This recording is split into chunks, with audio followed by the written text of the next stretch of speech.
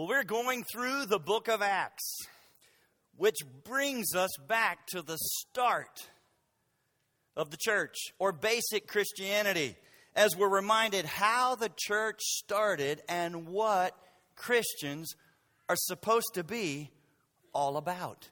In other words, we have a chance to rediscover Christianity and to peel off some of the confusing human layers of traditions and agendas and personal pet peeves and priorities that have done nothing but mask or hide the simple, life-changing message of the gospel that's found in the person of Jesus Christ alone. And so today and next Sunday, 2 Sundays, we're going to dig into Acts chapter 17, which is probably my all-time favorite chapter in the book of Acts. Because in this chapter, you can see Paul's heart, and you can see Paul's ability to connect with his culture and to communicate the gospel with courage and compassion. Turn to Acts chapter 17. Acts chapter 17, and you follow along as I begin reading in verse 15. Acts 17, beginning in verse 15. So those who conducted Paul brought him to Athens, and receiving a command for Silas and Timothy to come to him with all speed, they departed. Now while Paul waited for them at Athens, his spirit was provoked within him when he saw that the city was given over to idols. Therefore he reasoned in the synagogue with the Jews and with the Gentile worshippers, and in the marketplace daily with those who happened to be there. Then certain Epicurean and Stoic philosophers encountered him, and some said, "What does this babbler want to say?"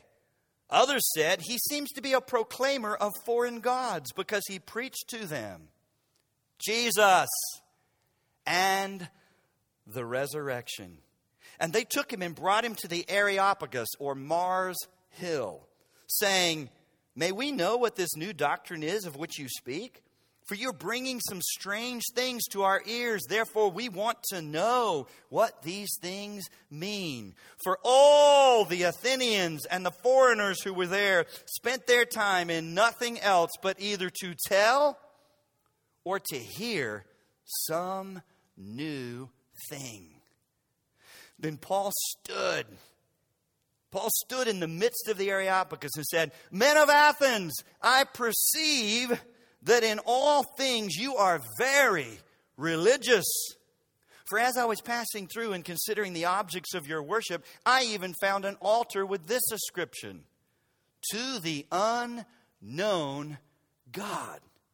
Therefore, the one whom you worship without knowing him, I proclaim to you, God, who made the world and everything in it, since he is Lord of heaven and earth, does not dwell in temples made with hands, nor is he worshipped with men's hands as though he needed anything.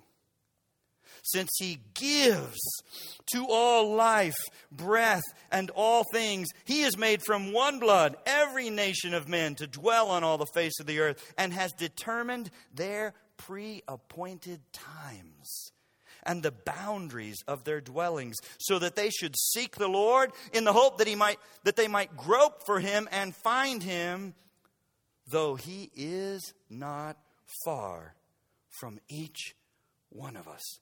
For in him we live and move and have our being. Therefore, since we are the offspring of God, we ought not think that the divine nature is like gold or silver or stone or something shaped by art and man's devising. Truly, these times of ignorance God overlooked, but now commands all men everywhere to repent, because he has appointed a day on which he will judge the world in righteousness by the man whom he has ordained. He has given assurance of this to all by raising him from the dead. And when they heard of the resurrection of the dead, some mocked, while others said, we will hear you again on this matter. So Paul departed from among them. However, some men joined him and, say it, believed. Among them, Dionysius, the Areopagite, a woman named Damaris, and others with them. So what can we learn here from Paul that could help us to engage people today and to talk with people today? Well, here's the first thing I want you to see. Number one, you will need a love for unbelievers that is filled with both courage and compassion. That's what Paul had. And I love the context for how Dr. Luke sets it all up. Remember, Dr. Luke is traveling with Paul and he's recording these things. I love how Dr. Luke sets this up for us in verse 16. You see, Paul is well into his second missionary journey now. So he's been doing this for a while. Into his second missionary journey, and he's on a stopover in Athens, where he's waiting for Silas and Timothy to catch up because he left them behind in Berea. And so you can almost imagine Paul with time on his hands to kill, like any good tourist, just wandering around this magnificent city of Athens that was known for its history and philosophy and academics and culture and art and architecture and medicine. See, Athens was a hub for intellectual conversations and cutting-edge ideas, as well as embracing a plethora of gods or spiritual paths that you could choose to explore in your own journey of faith. So picture a city like Chicago or New York that's filled with the sights and sounds and smells of multiple cultures and ideologies, all mixed together with a big dose of religion and spirituality thrown in. You could find it all in Athens. And so in the midst of crowds and noise and the sensory overload of the moment, what emotion do you think Paul was moved by the most as he walked through that city and took it all in? Well, we don't have to guess, because Dr. Luke tells us in verse 16. Look at it again. Now, while Paul waited for them in Athens, his spirit was, say it, provoked. Provoked within him. Now, be careful right here. Don't make the mistake of assuming this word provoked is synonymous with raw rage against sin. Because it's not. It's the Greek word paroxeno, from which we get our English word paroxysm, that refers to a sudden outburst of emotion.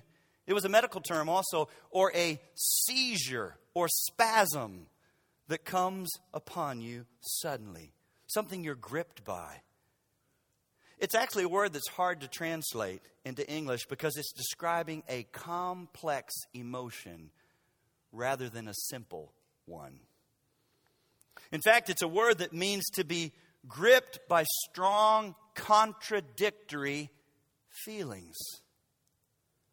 In other words, as Paul walked through that city and saw everything that was going on and everything that the people were caught up in, he was moved with strong, contradictory feelings. So here's the question. What were those strong, contradictory feelings that gripped him as he took it all in? Indignation and compassion. Indignation and compassion. Oh, listen to me.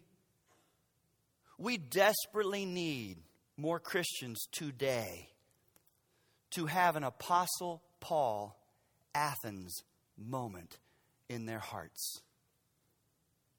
Oh, yes, it's appropriate, most appropriate, to have a sense of righteous indignation for the glory and holiness of our God, who is so belittled in our culture today.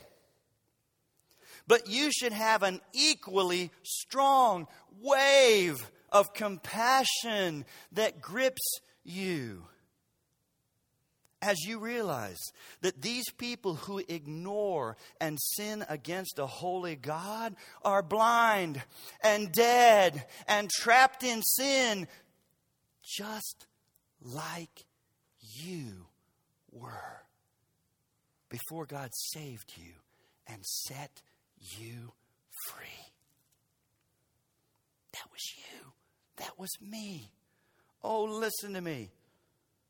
You are not where you are today, and I am not where I am today because we're better than anyone else.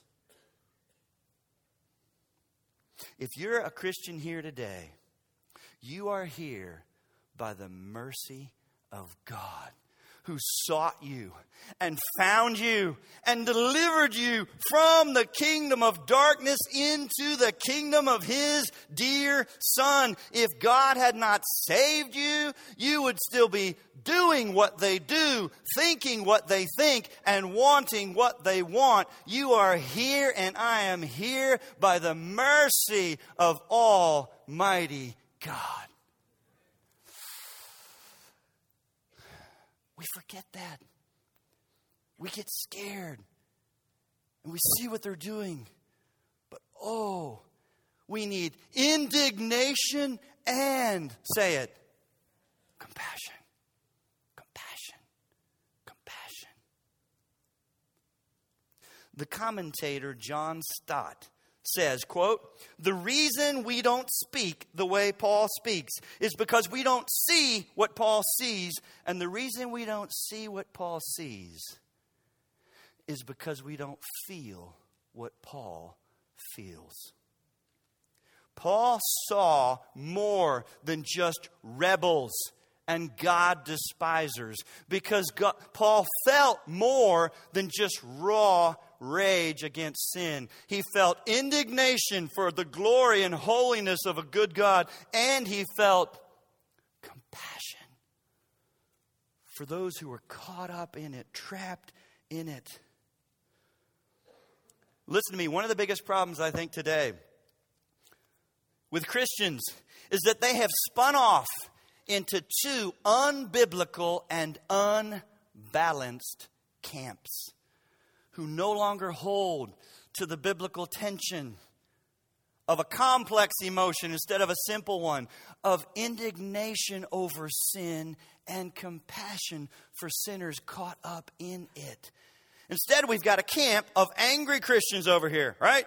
Angry Christians who are indignant over sin and disgusted by it, and so they continually rail against and condemn everyone around them that's caught up in it, pointing it out and shouting. And then we've got a camp of compassionate Christians over here who are ready to accept people just as they are, but sadly think the most loving thing to do is to leave them as they are. And so they work hard to excuse sin by trying to reinterpret the scriptures, especially on sins like sexual sins, so that we no longer need to call anybody to repent of anything. Just love them and maybe even affirm them as they are. There's a little bit of truth in both camps, you guys. That's the problem. Should we hold on to truth, the truth of what God says? Should we feel indignant for the glory and holiness of our good God who is despised and belittled? Should we be compassionate for lost sinners? Should we love them as they are? but we're supposed to be right here. Paul did not find himself in either of these extreme camps. He held to the biblical tension of a complex emotion of indignation and compassion. Here's why this matters. Here's why you should not be guilty of saying, well, here's how I hear it. Well, I'm a truth guy. I'm a truth guy, so I tell it like it is. And you rail against sin. I'm a compassionate guy. And so I just love them and affirm them. Listen to me, if you're not filled with indignation, you won't have the courage to speak up and to stand for truth. But if you're not filled with compassion, you won't have the love and gentleness that Paul had as he spoke truth. Because God's word tells us to speak the truth in, say it again. Oh, hold on to truth, you guys. We're the church that still believes the Bible. How much of it? Even while the culture says, surely you can't believe that anymore. Surely not, surely not, surely not. Yes, we're that place. Yes. But folks, we're also that place where the scriptures just drive it into us. Love. You'll be known by your love, starting for each other, and then love for unbelievers who rail against you and maybe persecute you, maybe blaspheme, but you love them. You love them. You love them. Truth and love. I hope you realize just railing against people and screaming at them about their sin does not bring people to Christ. It hardens them. Whenever I'm at some big event and I see some guy, it's usually a guy with some megaphone and some little van that says turn or burn, screaming at people as they enter Paul Brown Stadium or whatever it is, I just shudder. You're not helping us. Just screaming and condemning and railing again. Now, God's a good God, and He uses us so in spite of ourselves. I'm sure God has used that to reach some people. But that doesn't change the fact that's not our marching orders. Hear me. That's not our marching orders. That's not how Jesus... See, set aside Paul for a minute. Never mind Paul. We shouldn't be doing it that way because Jesus did not do it that way. 9 times in the Gospels, we're told that Jesus, as He looked out on the multitudes. Now, you think you're disgusted? He knew more than you could ever know. He could see the hearts of every person. Every time He spoke to a crowd, He knew exactly what everyone had been thinking and doing. That would be repulsive, would it not? And overwhelming. And yet, it says 9 times when He looked out on the multitudes, He was moved with, say it, compassion. Oh my goodness. Matthew 9:36 is just one of the 9 examples. But when Jesus saw the multitudes, He was moved with compassion because they were weary and scattered like sheep having no shepherd. If you're going to reach people today, you will need a heart of compassion for lost people, remembering where you would be apart from the grace and mercy of God. But you do need to be willing to speak. Speak. Speak.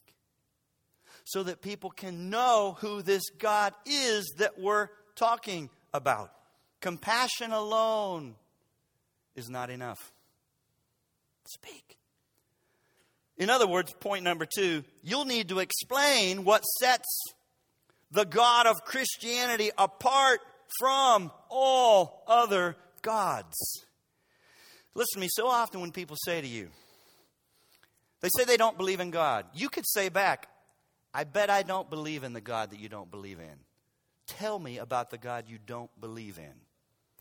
Right? Don't assume you're both talking about the same thing.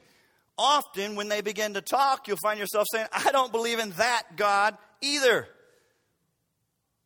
So often people are talking about a God who we're not talking about. And it's the same thing that Paul faced in Athens. That city wasn't full of atheists. Never mind what the media tries to lead you to believe, because we're created in the image of God. People will be hungry for something more than here and will be interested in spirituality as long as there are people.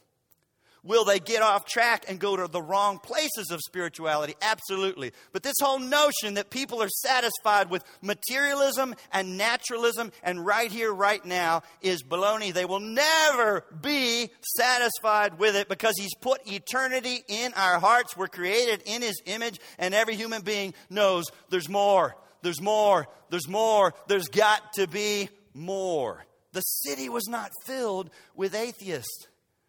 It was filled with multiple gods and paths of spirituality to choose from. And so Paul actually notes the altar to the unknown God and uses that as a connecting point and a launch pad for doing some basic theology 101 about God. That's really what he's doing. Verses 24 to 31 is his sermon or his message. And he's giving them an overview of the one true living God who created everything, sustains everything, sovereignly rules over everything, and needs nothing from anyone in it, yet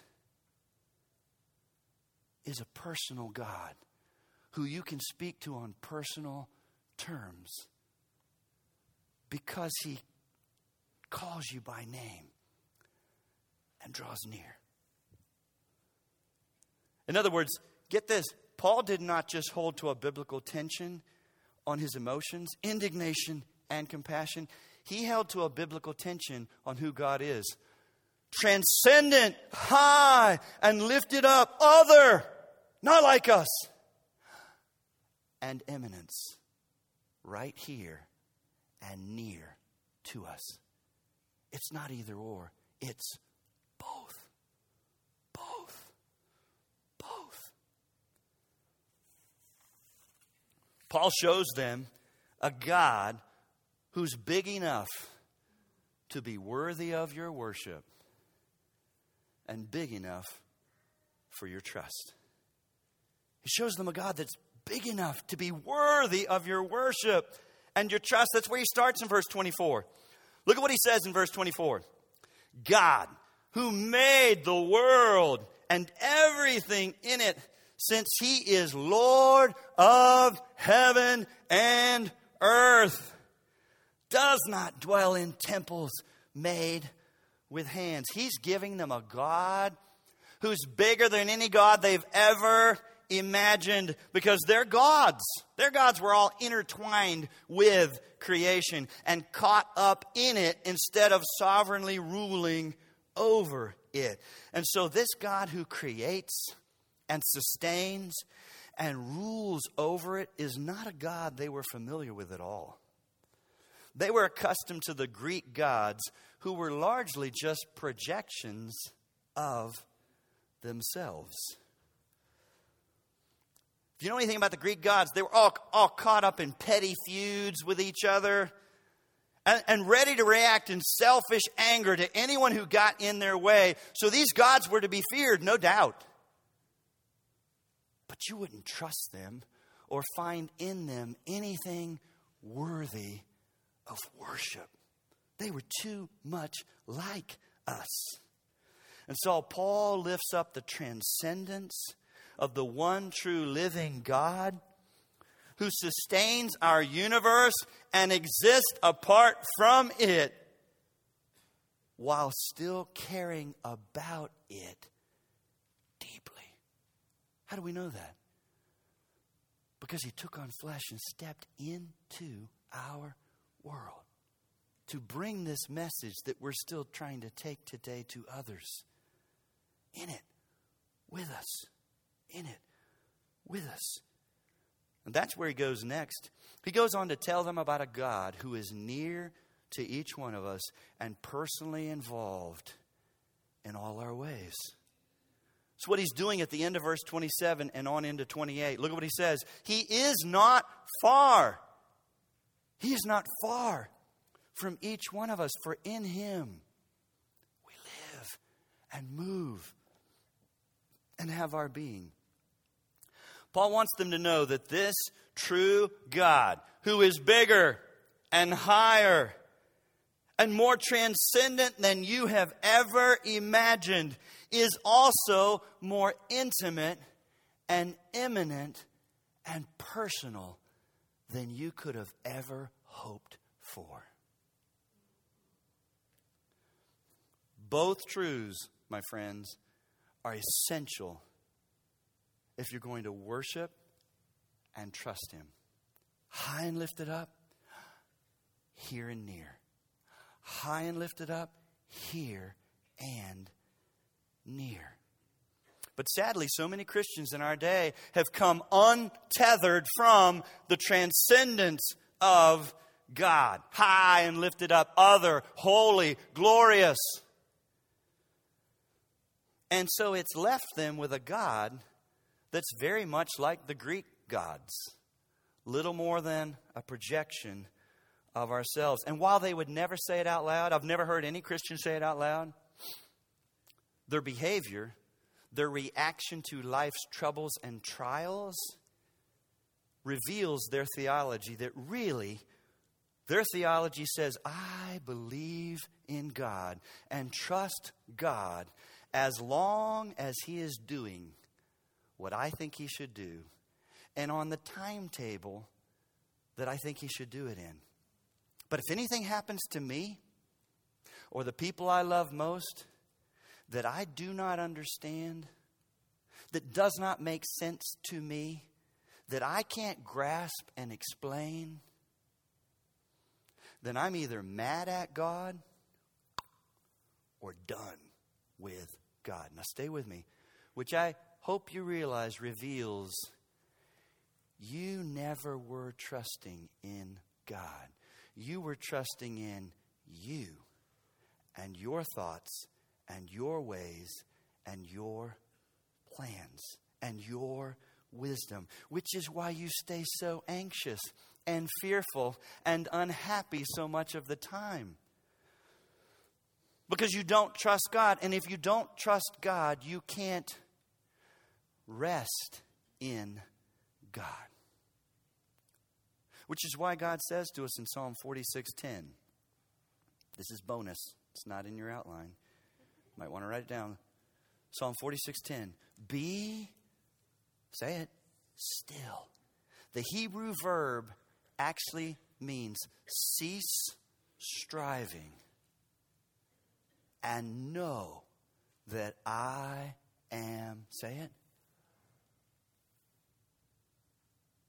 You cannot strive with God and rest in God at the same time.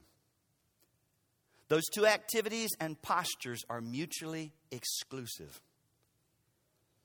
So you decide the amount of peace or rest you will experience in this world. Elizabeth Elliot is on my short list, along with John Piper and others, of people who have influenced and shaped me more than anyone else through their writing and speaking. By God's grace, I've written every person who has influenced me the most before they died. And many of them wrote me back. She's one of them. I've got her note on my desk. If you don't know that name, let me help you a minute.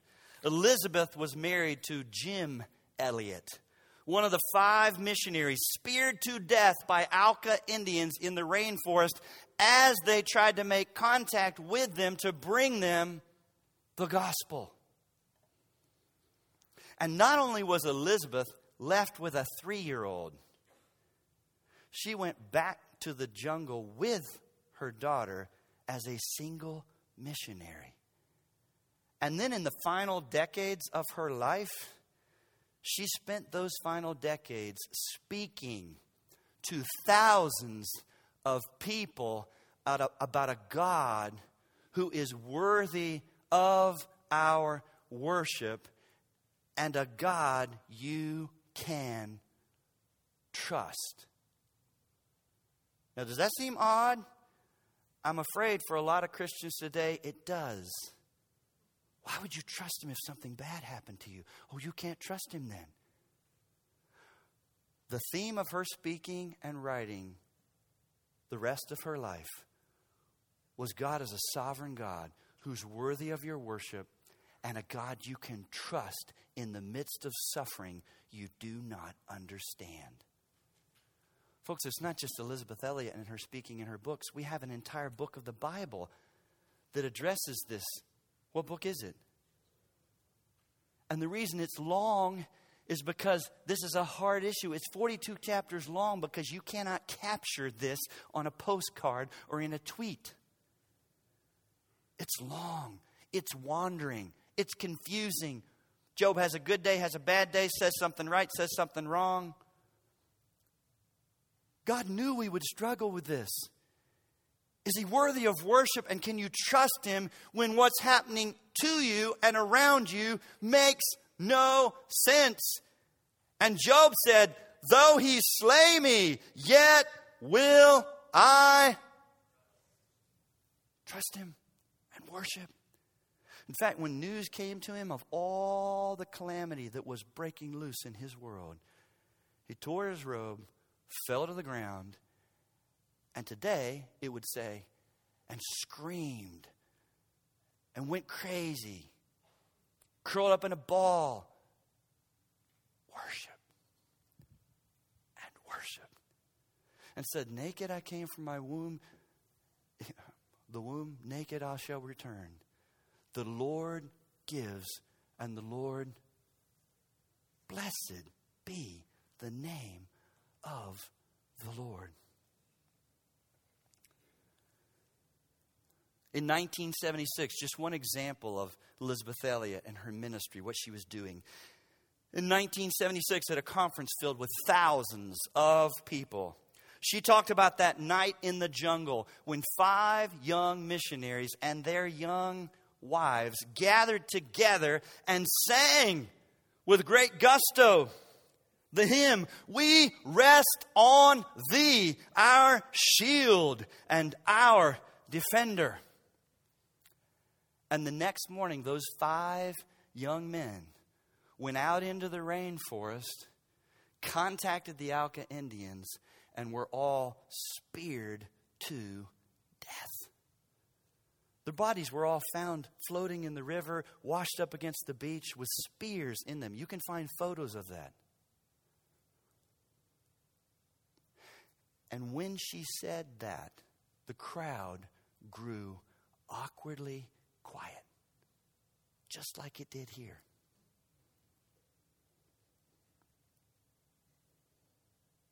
And she said they were speared to death in the midst of obeying God. What does that do to your faith? Does it demolish it?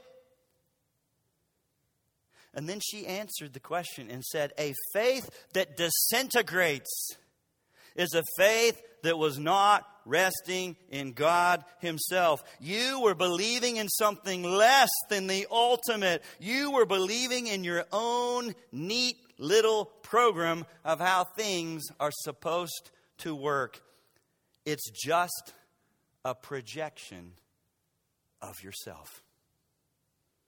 And she went on to say, and I quote, God is God.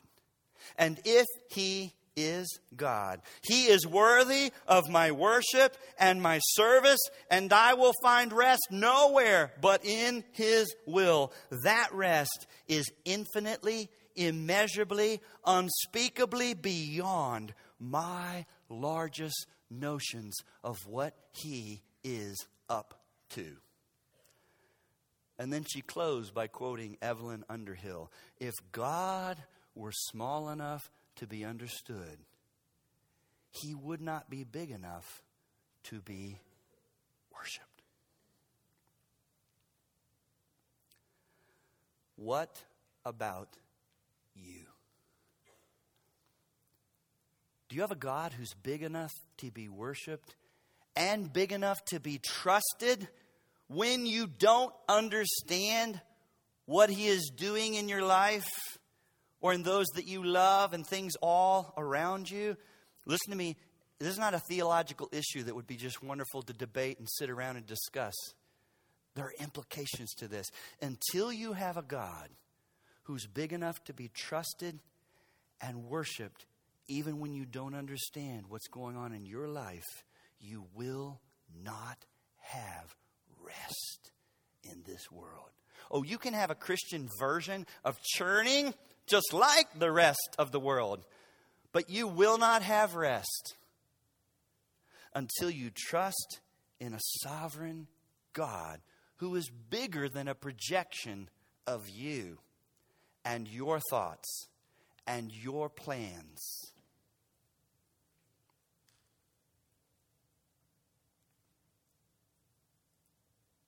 Paul proclaimed a transcendent God who's high and lifted up, and a God who's with us here, near, should be worshiped, can be trusted, can be trusted, can be trusted. Those of you who are mad at God or done with God when you don't understand what He's doing, don't realize you're demanding a God that's just like you, that's no bigger than you. He would have no ability to do things greater than you. You've got a Greek God. Come back to the biblical, one true, living God. Does it leave you with unanswered questions? Absolutely. Will it give you rest? Oh, yes. Oh, yes.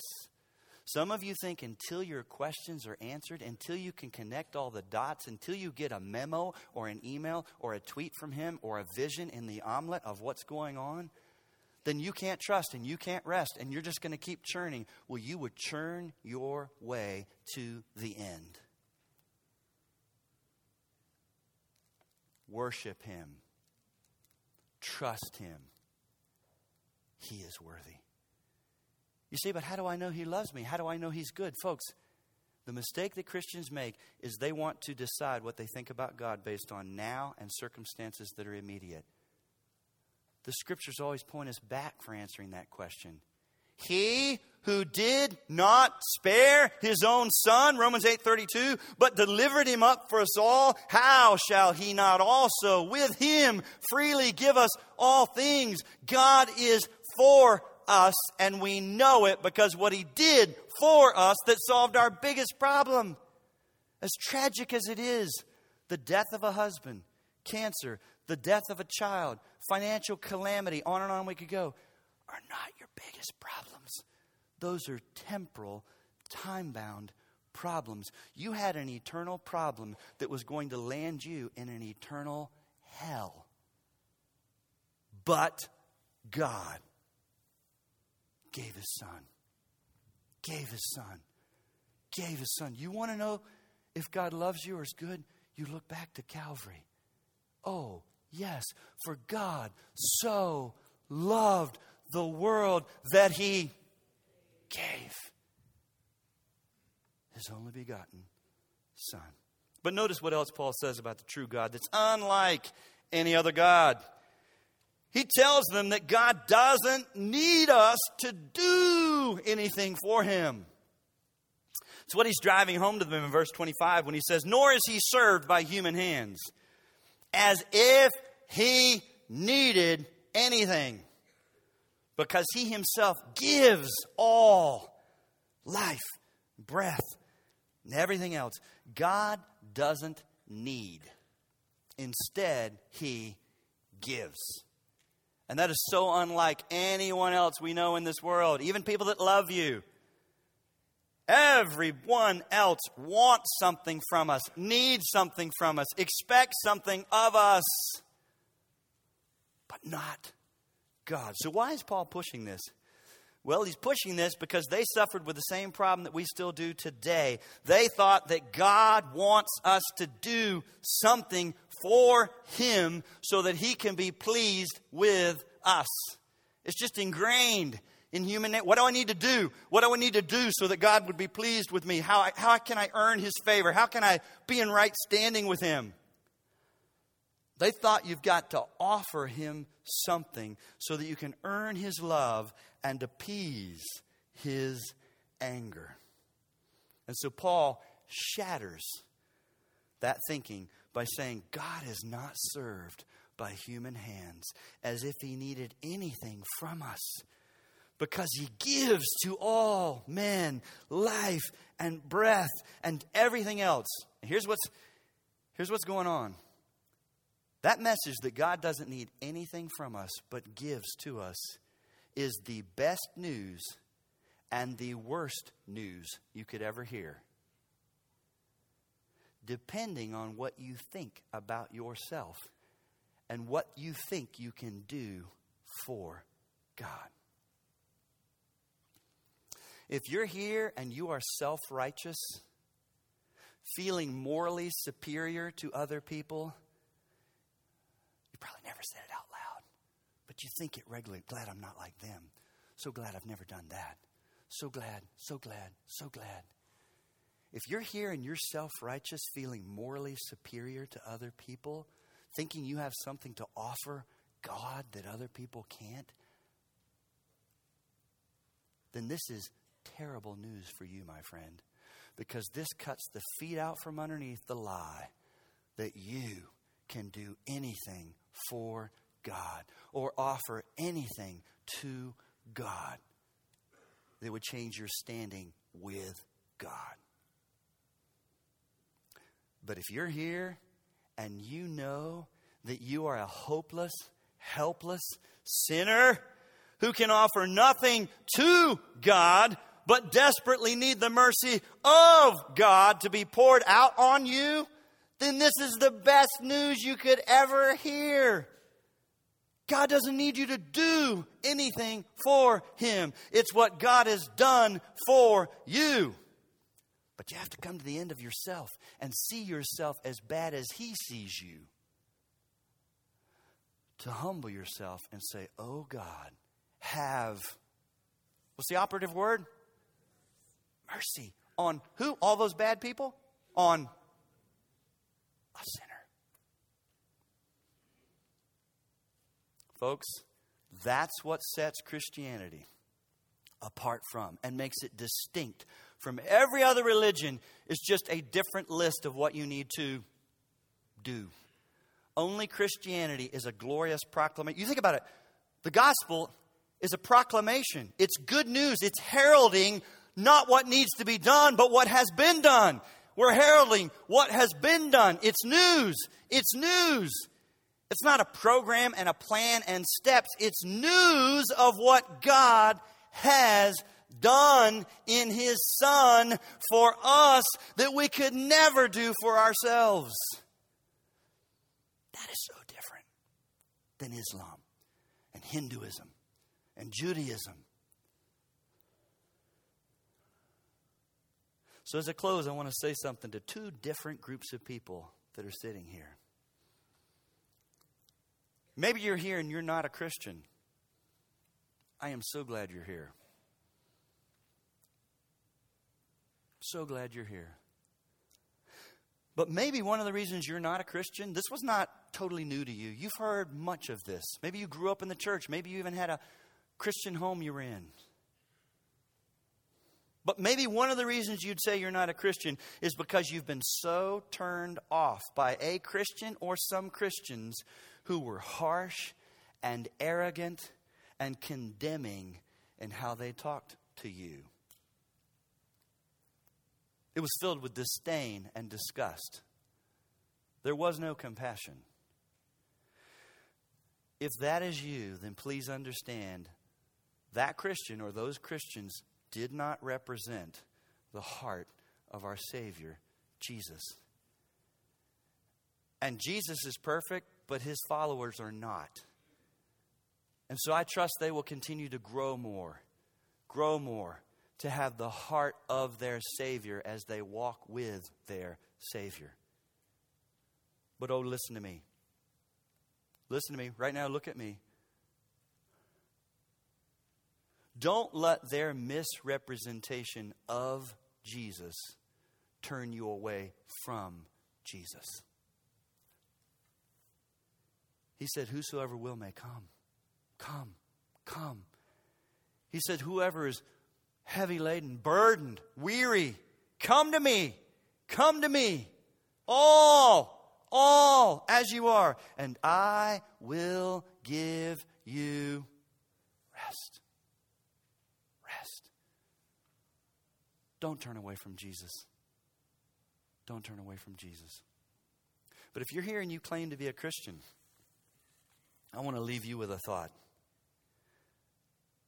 I want you to consider whether or not you have His heart for lost people. Are you filled with a complex emotion that often feels like contradictory feelings, indignation, and compassion? Ask God to help you see. Psalm 139, 23, 24 is a great prayer. Search me, O God, and know my heart. Are you too much over here?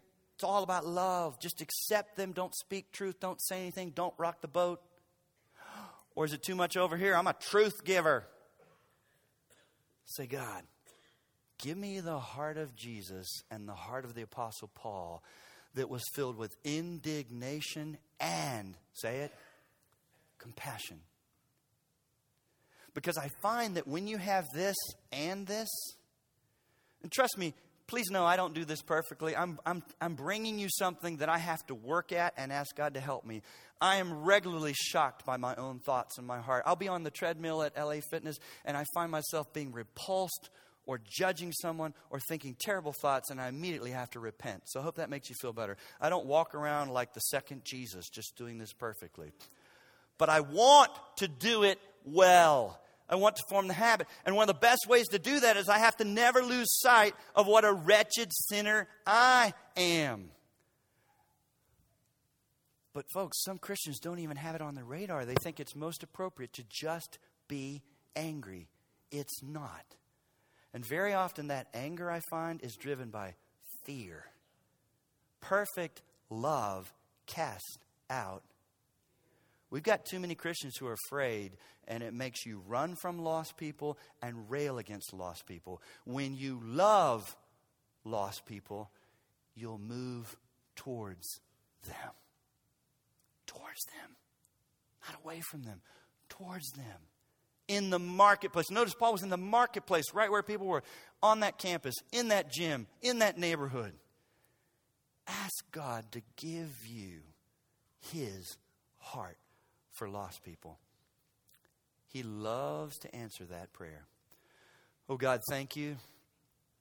Thank you for your word. Oh, thank you for your Spirit. Thank you for all that we learn that we would not understand without your word.